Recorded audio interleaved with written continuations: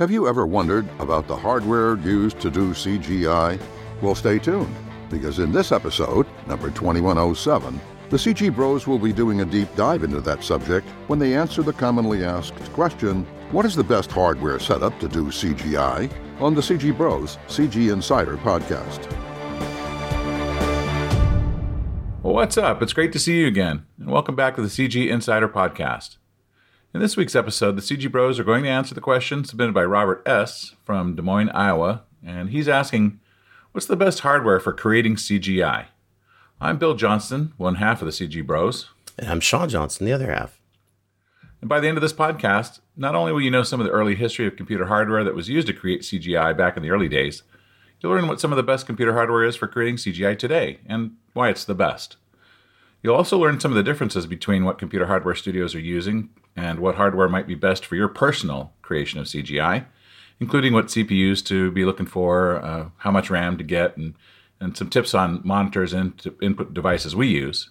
And we'll also offer some suggestions for you if you're looking to create some CGI for yourself. So let's go ahead and jump right in. Well, there's kind of a long history of workstations to create CGI in the past, and Sean, why don't you start off, if you would? Well, the workstations that, in my experience, and through the early '90s at least, were basically specific high-powered hardware, and most of it was used for technical or scientific applications. And I recall at that time, first getting into or even understanding about CGI and looking at movies like Jurassic Park and things like that. There's several workstations that were way more powerful than your typical PC that had let's say a 386, 486 machine that had what they called at the time was the CPU was what they called CISC, which was a complex instruction set, and I knew that the RISC was in the workstations that were running Unix, and those were a reduced instruction set, which basically offered you a order of magnitude performance over your typical PC. Mm-hmm. And at that time, I think we only had in our own PCs, which were IBM clones, were right around. I think the max was 8 megabytes of RAM at that time, and those workstations had lots of graphics hardware, 3D, especially the SGI Silicon Graphics machines were probably the most popular of the graphic workstations. I remember those. Yeah. In addition to, go ahead. I was going to say I was working when I got my first job at 989 here in San Diego. It was a Sony studio. They provided me a state-of-the-art, what they called state-of-the-art Unix-based SGI workstation. It was called the Cube, and it was, I think, it retailed for about $26,000 or $27,000 just for the one unit. And it was clunky. It was huge. It was literally a beast of a machine. Was that the O2 or the Cube? It was actually called the Cube? Well, I started with the O2. That's it, coincidentally enough. Yeah, I did start with the O2, and then they gave me a Cube. Yeah, I remember even in some of my first experience with the Silicon Graphics workstation was an actual challenge, one of their challenge systems that was in one of my early jobs in video gaming. And they had it running servers and running, I guess, simulations for some reason. I never understood why they were running it, but one of the engineers was using it. And I remember just being impressed by the graphics interface, similar to what you saw in Jurassic Park when they were trying to unlock or turn on all the systems, all the power systems at the very end, the two kids, and the interface had those rotating cubes for all the interface. I thought that was really interesting, and they had some really amazing. At the time, I think it was a whales or fish or something like that swimming as a screensaver. And I hadn't, in all 3D, and I hadn't seen that before, and I thought it was really amazing. Well, I know in the last podcast we talked about, when we were talking about what inspired us, we were talking about movies and how movies were inspiring. And I really, before I even got into CG, I was looking to do movies, video on a computer. And I remember it was evasive. I mean, there was no way I could afford the equipment that it would take to do video editing on a computer. Then a product called Video Toaster came around, and that changed everything. Yeah, I remember that. That was amazing. It was the NewTek Video Toaster 4000. I remember seeing the ads for that and the VHS. Because everything was on VHS at that time. There's no DVD. In fact, at that time there was no even CD. And this is before we got into actually got our jobs in the entertainment industry. But seeing those initial promo that had Will Wheaton on it from Star Trek Next Generation, Penn Jillette and Tony Hawk, super young. I remember being really excited by seeing that and saying, "Hey, this is only a few $1,000s. Let's buy a video toaster. We can do 3D using Lightwave that came with it, and had all these effects, and it was just a wow kind of a thing. We actually can do this. We don't have to spend thousands and thousands and thousands of dollars on a mainframe or workstation." Yeah, supposedly it could do what studios were paying, or had $100,000 equipment to do the same thing. Right. They were initially selling it for like $3,000. Yeah. But of course you had to buy the videotape machines and stuff like that. Right. The single frame recorders and. Yeah. I remember that. I remember the PVR. Do you remember the PVR or the PAR? Yeah. Personal, what was that? Animation recorder. Yeah. And I remember being able to, it was hooked up to the video toaster that we had at the studio, and it would just render out, and you could play it back in full, resolution, not NTSC. It was all digital looking and clean and everything. I think they even used that video toaster to create some TV series, if I'm not mistaken. Yeah, Babylon 5, Star Trek Voyager, Sequest, DSV. I remember seeing all those shows and looking at that space station. I remember seeing the Babylon 5 space station just going, wow, that's incredible. And you look at it now and you're looking at it and you're going, wow, all the greeble or all the detail that they had on the outside of that thing is, at the time it was pretty impressive. But now you look at it and you go, oh man, that doesn't look very good. Yeah, I think they even used it on some episodes, or at least for the series Battlestar Galactica as well. Yeah, that's what I've heard. Yeah, it was the first. I guess, PC or personal computer platform. It was based on the Amiga, I think. Yeah, it was. Which brought desktop editing to the consumer for the first time. Right. And do you remember going to being excited and going to the promo in LA? Oh gosh, yeah, that was before I could afford anything. But I really wanted to do desktop editing, and it was thrilling just to see that they had a product that I could actually afford, or almost afford. I think that was at the Hollywood Wax Museum. Yeah, it was. It was great. Yeah, and then Kiki Stockhammer was there. It's pretty funny. Yeah. I think she's still doing some kind of promo work for Lightwave, isn't she? Yeah, for NewTek. I think she's still doing stuff for that. Well, why don't we go ahead and talk about some of the systems for creating CGI today? Let's start with maybe what employers are using to create CGI. Basically, through the 90s, the workstations were the ones that were way out of our price ranges, and as we got into our video game industry and entertainment industry, then we started using those workstations. But as the power got more and more faster and faster with the normal PCs and video gaming pushing the graphics capabilities of those things, eventually it's kind of blurred the lines, and especially when SGI decided to create the first version of Maya, which was only on their hardware, which was a real bummer.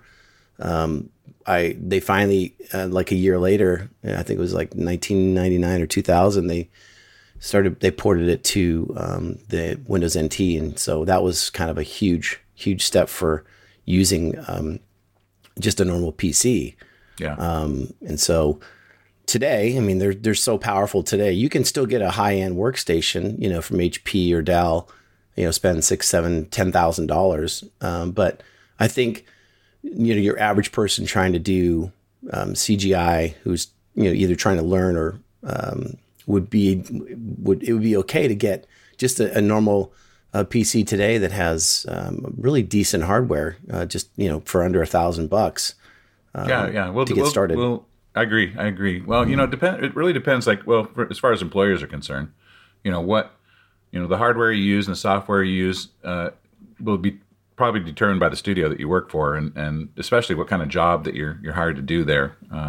And it's difficult to say what hardware is best for creating CGI these days because there's so many different processes and tasks that need to be completed in a CGI pipeline, and they're very customized. And so a lot of these PCs are custom built for studios, and you don't as an employee or of a studio, you probably don't have much choice in the equipment that you're using or the software you're using. So, in your experience, are they getting specific hardware made by a manufacturer? Or are they getting like a Dell, or are they going to like a local place and having it done? Well, interesting thing. It really depends on the size of the studio. I think some studios have the overhead to be able to have their own IT departments that actually build these workstations. And like in case of Sony, where I was working, they were building their own, and mostly because the tasks that they were set out to do were pretty dedicated. I mean, some of the workstations that that they were building didn't even need video cards or mice or other input devices, because these PCs are used to they were dedicated to doing one thing, which was rendering in our case, which was so we set up a render farm where they basically configured the computers with as much horsepower as possible, and they networked them together, and you just submit jobs to them, and they'd crunch on those jobs until they're done. We'll be back in a moment, but first, a question. Do you run a small business online, but find that it lacks online presence? Are you truly engaged with your customer base and prospects? You might want to check out AlphaWave Systems. They build responsive and eye-popping websites and get first-page Google ranking results. They can energize your digital channels to grow your customer base and revenue. So, whether it's a new website, increased social media presence, customer relations management, or analytics, you can grow your business in the cloud and experience rapid and tangible results. Go to alphawave.io to learn how. We also did something similar for a simulation farm where I'm doing dynamic simulations for effects. They would do the same thing, network them together, and they were called simulation farms. They would calculate stuff because on one PC, if you're simulating or rendering, that takes up your entire CPU, and you can't do any work with it. So we used to offload that to the render farms and simulation farms, and simulation farms, just in case you don't know, is they're dedicated really to doing dynamic sims, particle simulations, doing simulations of fluid and cloth and hair, and soft body simulations of skin, fat and muscle, speaking of Jurassic Park. And we even used them to do crowd simulations. Now, I know that you're rendering frames, and when you're doing cinematics work, how was that set up? Well, what do you mean frames? Well, I mean, when you're I know you're working on various, interstitials and trailers and things like that for some of the video games that you're working on. I would just send the jobs to the render farms, and they'd render out the different layers, and then those would be transferred over to the editing compositing department, where they need customized machines with just really powerful video cards to do that desktop editing and actually put the piece together, the commercials together. Did you ever get a chance to see the render farm? Oh gosh, yeah. It looks basically like it's a room with a bunch of computers in it, and some of the computers actually have 10 computers inside them, so it was really not very spectacular. I mean, it was spectacular from the sense that you could see the power that was there and the power that was required to do the rendering, but they're not beautiful things, Yeah, I remember actually going to Sony ImageWorks for a trip up there to see some of the stuff that they were working on at the time. I think it was either Beowulf or another a movie at the time, and looking at their render farm that they had up there, it was insane. It was it must have been hundreds and hundreds of feet long, and just racks and racks and racks of computers. I think that's the first time I saw really just realistic simulated fire was in Beowulf. Oh, really? Oh, that's interesting. Yeah. Yeah, that was let's go ahead and talk about maybe some of the software requirements that determine what hardware is being used. Well, yeah, I think you're right about depending. It's a hard question too, and we're making it sound kind of dancing around it, but It's the hardware you're going to use is really dictated by what application you're going to be using, software application. So if you're going to be creating, are you going to be creating just 3D characters or objects in Maya or 3D Studio Max, or are you going to be, creating particle simulations or using Nuke for compositing work or something like that. So each one's going to determine, specifically what you're going to be needing to do that. Well, I know that when I was working on my home PC, before as opposed to my work PC, I would have to wait forever to see the user interface and the menus and the viewports pop up, and that was a function, I think, of not having enough RAM. And our workstations at work had plenty of RAM, so we were very productive, and I think that's a key difference between home and studio. Studio units is, when I pushed a button, I wanted to see things happen right away, because you can't, a lot of times when I was at home, I'd push, change something in my interface, and it would take forever to update. I could go get a cup of coffee if I wanted to before it actually finished updating. Right. I think you could get a decent, like I said earlier, right around $1,000, you can at least get started learning a lot of the software that you have out there, and they have a lot of learning editions you can download to do. Motion graphics, 3D animation, 3D modeling, texturing, and those kind of things, as well as simulation. You just want to. That's probably a pretty good thing to check. Then, if you're going to buy a piece of software, or use you have a certain software that you're going to be using, and you've got it in your mind. It's probably a good thing to kind of look at the website and see what specs hardware it's required to run that software. Right, their minimum, and then their recommended. You want to get obviously the best you can afford. I would say don't skimp on the RAM if you can. Get as much RAM as you possibly can. What would you say a minimum for somebody doing CGI today would need as far as RAM? Well, I'd say as far as RAM, I would. I'm running at work. I'm running 124 megabytes of RAM. 124, wow. Excuse me, gigabytes of RAM. Oh, gigabytes. Megabytes. Yeah, what are you talking about? Well, I remember when we started out, like you said, our machines were limited to 8, and then when we got 16 megabytes, and I think I paid $45 a megabyte for RAM when we were starting out. Oh my gosh. Yes, I remember that. Hey, that reminds me, a real quick story, and I'll try and keep it quick. I remember when I first started doing CGI, got 3D Studio, a hacked version, and was learning it because there was no for DOS. For DOS, 3D Studio, and then rendering out some guy getting chased by a big, huge boulder, and I remember I couldn't play it in RAM, and I think it was only 320 by 200 at the time, but.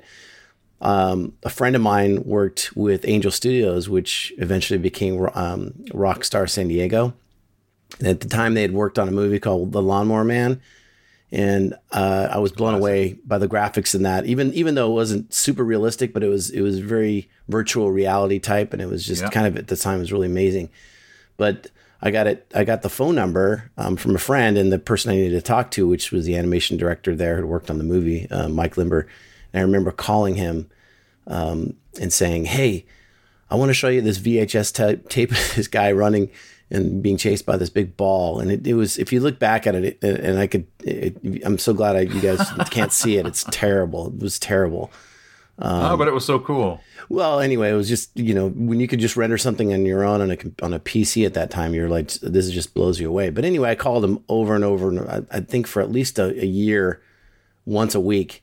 And he took my call, and he was super, helpful and cordial and everything. And never didn't take my call. But I would say, "Hey, can I just come into your studio and just, if anybody's not using your SGI machines, I want to just learn how to use it." At the time, I remember being just so excited about doing that, but that never eventually happened. So. It's just to your point of get all the RAM you can afford. That's really true, because it really makes your computer a lot faster. And if you don't have enough RAM, it makes it slower, because the RAM is where it holds all the caching data from the CPU. And without if you don't have enough RAM, your system can't really run at its full performance. And I've experienced system crawl when my CPU pages out to the hard drive, and because I've run out of RAM, and my computer would also, freeze up all the time or just crash on me. And that's never a good thing. So, when you ask me, what's the minimum amount, I'd say between 16, if you can afford 16 gigabytes of RAM, I would do it, because to do serious CGI work, you need at least 16 to 32 gigabytes of RAM these days. Yeah, my current machine has about 32. I'm not doing rendering. I'm just doing animation editing on using Motion Builder and using Maya, and it performs very, very well for me. Even my i7 right now, I have an i9, but the i7 worked really well. I mean, I didn't notice a huge. The only difference I really noticed was the number of programs I could run. I could run Maya, Motion Builder, Photoshop, all these different programs at the same time, and just be working and not even know they're opening and forget, actually, my system's not slowing down. It's funny, I could actually run multiple versions of either Maya or Motion Builder, and it screams. It's really, really fast. And in addition to that, I would recommend doing a solid state drive for your primary drive. And absolutely. That makes all the difference in the world to me. But what's interesting is I just recently found out about something that's been around for a few years. They call it SSD 2.0. So SSD is for solid state drive. Yeah, solid state drive. And this allows you actually to plug in a version of that. It's called NVMe. It's SSD that plugs into it's a chip. A bunch of chips on this little small little plug-in. It plugs right into your motherboard. It's almost like a memory stick. It looks like a memory stick that you'd plug in. But that can increase your data transfer rates. I want to get one of these because this can increase it by up to 3 gigabytes a second, depending on what motherboard you have. And if you've got a machine within the last few years, most likely you can plug one of the new NVMEs in there, and they're not too expensive. I think are right around $160 for 1 terabyte. Wow. Well, that's not to say that you can't use traditional hard drives, correct, data storage or backups or archiving or something like that. But, if you want to have a screaming computer and one that's, going to run your programs, like you said, run them all at the same time, that definitely requires an SSD. And I like an SSD for one specific reason, in addition to those other great reasons. But it takes less than 30 seconds to boot up my machine in the morning. It comes on. It's a beautiful thing. It's a beautiful thing, exactly. And I'm so much more productive with an SSD drive. Yeah, but also if you're using it for a scratch disk to put temporary files on or something like that, or large video files, you can put those on there and spin, basically put them back into any program you're using. If you're using an editing suite of Adobe After Effects or Premiere or things like that, it's much, much faster when you're editing. Oh, for sure. And as far as VFX creation is concerned, when I'm doing, I've done simulations and it's writing out, gigabytes of cache data. It's nice to have that cache data flying back to the computer, when you're trying to preview your simulations. It has to read that cache off a disk, and the faster your disk is, the more real time your playbacks are going to be. Yeah, and I just thought of something. It was interesting when I was running 3D Studio Max, when I was using Max exclusively for a long period of time before I learned Maya. And in fact, I still have 3D Studio Max on my machines, and I like them because they have a RAM player. Which is really interesting, because when I was doing cinematics, I'd render out single frames, and you can load those into RAM using the RAM player that comes with 3D Studio Max, and it plays, until you fill up all your RAM, it plays it in full screen, all of your pre-rendered sequences, which is really, really awesome to use. Yeah, you touched on video card as well, and that's a really critical part of a system these days, because they've got such powerful GPUs that are actually on the video cards now, and that's important for being able to, when you're actually working in the menus and viewports and having the UI and even the real time rendering displays of say, like if you're doing lighting or you're doing some type of shading work, you want to be able to see your shadows, and you want to be able to see your textures in real time without having to wait for the screen to update, and that's where the GPU really comes in. So if you're buying or building your own machine, just get the most powerful GPU or video card with the most powerful GPU you can. I know AMD and NVIDIA are the market leaders right now. They make some great cards on the market. Yeah, the a lot of the rendering software programs, including the free Blender 3D package that's free, open source, as well as I believe V-Ray and Arnold and some of the other rendering packages can allow you to switch between GPU and CPU rendering. Which is interesting to me is I didn't realize that there's depending on what software. I know Blender you can actually switch between either one CPU rendering or GPU rendering, or you can actually have them do both at the same time. And it was interesting to find out that there's no silver bullet for any of the rendering. You just want to speed it up as fast as possible. But even necessarily putting it on both doesn't necessarily increase the number of the speed that it renders. That's true. That's really dependent on the CPU. Yeah, in some of the packages, GPU, depending on what you're using, will actually render certain things faster than the CPU. Interesting. And vice versa. So, well, so speaking of CPUs, if you're buying or you're getting a workstation, you definitely want to get the most powerful hardware you can, and that includes the CPU. We kind of glossed over that a little bit, but these days, the options that you've got are not just single CPUs, but they're CPUs that have multiple cores, which are basically CPUs within the CPUs. That allows you to like if you're doing heavily render intensive stuff or doing movie editing and things like that. It's really helpful because it can spread those rendering jobs across all the different cores, and so you're basically getting that stuff done in a fraction of the time that a single CPU could handle. Yep, that's absolutely true. Yep. And as well as you want to get something that has a high clock speed too. You're using i7s. Yeah, I think it was a 3 gigahertz i7, but now the latest machine is an i9 3 gigahertz. It's multi-core, right? Yeah, I think it has eight cores. Yeah, I think that's what I'm running too. Yeah. All right. Well, let's go ahead. I guess part of having all your windows open and once you've got your CPU and your RAM and you get your hard drives in order, you still want to be able to have nice monitors to see all your software with. And I'd say as far as monitors go, probably the bigger the better, especially if you're using just one monitor. Right. You just want to have enough real estate there to see everything you want to see without having to open and close windows all the time. That's a real pain. Right. I think most people, that use multiple monitor setups these days, at least all the studios that I work at. I mean, I've seen guys have 6 or 7 monitors, but now it's very difficult if you have 32-inch monitors like I have. You really don't have enough desk space to go much bigger than that. Right. And you need a video card that can actually, have outputs for those monitors as well, HDMI outs for that. Yeah, or DVI, multiple digital out. You're going to need that. I believe I had to get an add-on card to get a third monitor. That was correct. It didn't come with my system. It only supported 2. I originally had the Dell monitor 24s that were really, really nice. They had. I'm still running those today. I've got two Dells, 24-inch ultra. What are they called? Ultra sharp.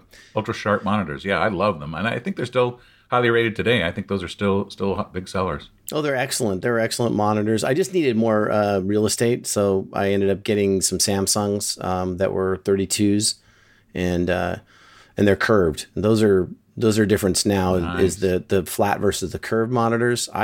I like the curved monitors. I'd love to get one large 64-inch curved monitor, but I know that would be way out of my price range if they even make one. I don't even know if they make one that large. Well, I'm using I think it's a 32-inch curved monitor for my work at the office. So yeah, it definitely is. It's definitely nice because it has that wraparound quality. It's definitely beautiful, and I'd recommend having a matte finish on the monitors rather than a reflective surface on the monitors. If there's light sources behind you, it's really distracting. I think the curved monitors are definitely more expensive too because that's the newest, latest and greatest, right? Yeah. I mean, well, they're particularly good for gamers. It gives you that immersive experience. So if you're a gamer, curved monitors definitely are the way to go. And if you're a gamer also, or if you're doing like graphically intensive stuff, you probably want to get something that has a lot of color accuracy. You're going to pay a lot more for quote color accuracy, but that it really, if you're doing those type of applications, that's really what you want. Yes, and that's a great point, because the colors, at least in my experience, if your monitor has incorrect colors and they're not accurate, that is like the worst thing, especially if you're doing concept work or texturing, or in fact even animating too. It really is. It's terrible. And it's funny. It just really reminds me real quick is. There's a guy at one of my previous jobs, designer, that actually changed the color of his monitors to an orange hue. And I thought something was wrong with his monitors. And I'm saying, dude, what's going on with your monitors? And he said, well, it's easier on my eyes. And I said, oh, thank goodness he's not doing any type of color work. You just totally get it wrong. It was really strange. Yeah, I agree. Well, we're kind of getting down to the end of things. Did you have any final thoughts that you'd like to talk about? I think I was going to mention something about Cintiq monitors and things like that, and whether or not we wanted to go vertical, or what's the difference between vertical and doing your monitors just instead of portrait landscape. Well, I think the Cintiq monitors, they're primarily used by artists that are doing digital drawing or sketching or painting. A lot of Photoshop work is done on them, and they're actually monitors that lay down kind of just a little more, tilt on your desktop basically, and they tilt up a little bit, and you actually draw on the monitor itself. Right. 3D sculpting using ZBrush too. A lot of concept guys use that as well. I never used it for animating because my hand is in the way. I can't see what I'm doing. I do use a Wacom tablet that's plugged into my machine, and because I was getting carpal tunnel when I first started in the industry on my right hand, using a mouse. So you're kind of in between. Yeah, and it's it's more natural in my opinion to use a drawing tablet while you're working. It flows better. Your drawing tablet is your mouse. I mean, you're using that as your input. Correct. Device. Yeah, it has a pen. That goes on it, and it took me, I first started learning how to use it. A buddy of mine told me about it because he said he had similar problems with the mouse, and it takes about 2 weeks, and you get perfectly, in sync with it, and it's like it's part of you. So what do you think are the best ways to save money? If you're looking to buy a computer today, what would you recommend? I mean, how do you save money? To me, I mean, I do know there are a lot of people that I've known that build their own systems. There's websites out there that you can get on there and just part, the things that you're going to need specifically, like you mentioned, the hardware, the hard drive, solid state versus regular video cards, all that. You can get them piece those together and then build them yourself. You can do that, save money, or if you don't want to bother with that, I would recommend going either HP or Dell. We've been using those for years and years, and they're pretty solid. Yeah, I'd say another way to save money is when you're doing that, make sure that whatever it is, whether you're building it or having somebody make it for you, just to make sure that you get the right hardware or motherboard that allows you to upgrade your system in the future, like add more RAM or great point, or switch out your CPUs. That'll save you a lot of money in the long run. I agree. Yeah, that's a great point. Well, we're kind of at the end of our podcast today, guys, and we hope you enjoyed our discussion on what is the best hardware for creating CGI.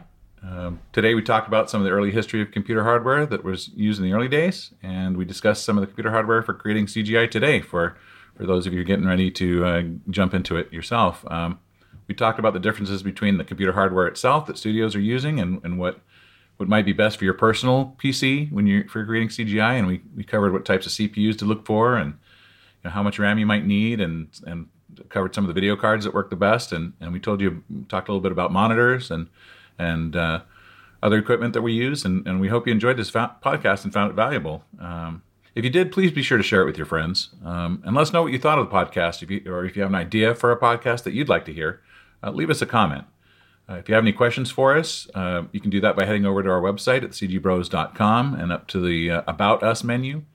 And ask your question there by clicking on Ask Us Anything. We'd love to hear from you there. So we really appreciate you being with us today. And if you're watching us on YouTube, be sure to hit the thumbs up button and click the notification bell. So when we do future podcasts, you'll be notified of those. So we're looking forward to seeing you back here next week, where we're going to be talking about, do I need a formal education to get a job in films and gaming? Something we touched on briefly in podcast 2104, but we're gonna do a deep dive onto that. We'll see you then. See you next week. That's it for today. We hope you enjoyed the CG Bros answer to the question, what is the best hardware setup to do CGI? Thanks for being with us. Also, our podcasts are now available on SoundCloud, Spotify, and Google Podcast. You can contact us on our website at thecgbros.com and follow us on Facebook, Twitter, Pinterest, Tumblr, and Instagram. Oh, and don't forget to tell all your friends about this podcast. Be sure not to miss the next episode, when the CG Bros will answer the question, do I need a formal education to get a job in film/gaming? This has been episode 2107 of the CG Bros CG Insider Podcast. See you next time.